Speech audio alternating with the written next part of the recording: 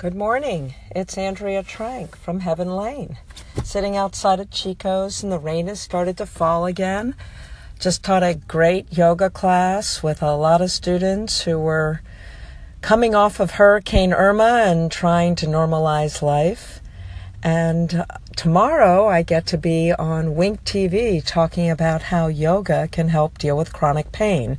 So I thought I would talk about that subject today.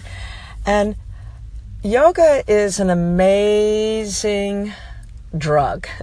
It's a drug that doesn't lose its potency, as Dr. Tim McCall says, and actually has no side effects. So when we have 100 million people who are dealing with chronic pain daily in the United States, one has to wonder why we don't have 100 million people doing yoga, because it sure is a lot safer way of dealing with chronic pain than a lot of the medicines and surgeries that a lot of people go through and don't get the relief that they think they're going to get. In fact, I heard a statistic on back surgeries that out of 100 back surgeries, 30 of them will improve the situation, 30 of them will do nothing, and 30 of them, so about third, one third will improve, one third will have no effect, and one third will actually get worse. So that's kind of scary statistics for me if you only have a third of a chance of getting better when you're doing back surgery.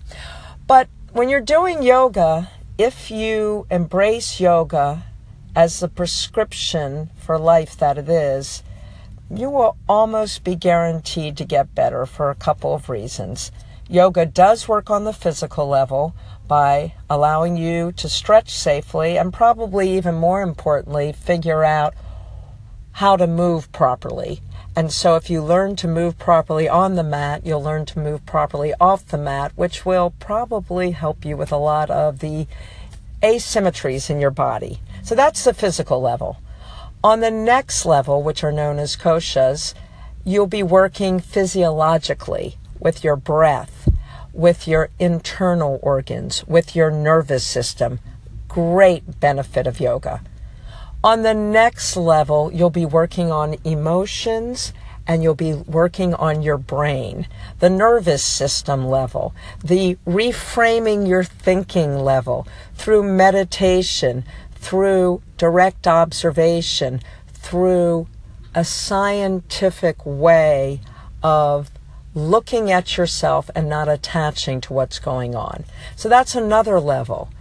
And then there is the level of positive emotions, knowing that you are taking back control and doing something for yourself and the community. If you join a class, you're in a yoga tribe. So there are so many ways in which yoga helps, and I hope you consider yoga. And if you're local in South Fort Myers, I hope you consider me, Andrea Trank from Heaven Lane. And if you're out of town, I'd still like to connect with you. So have a beautiful, healthy day. Namaste.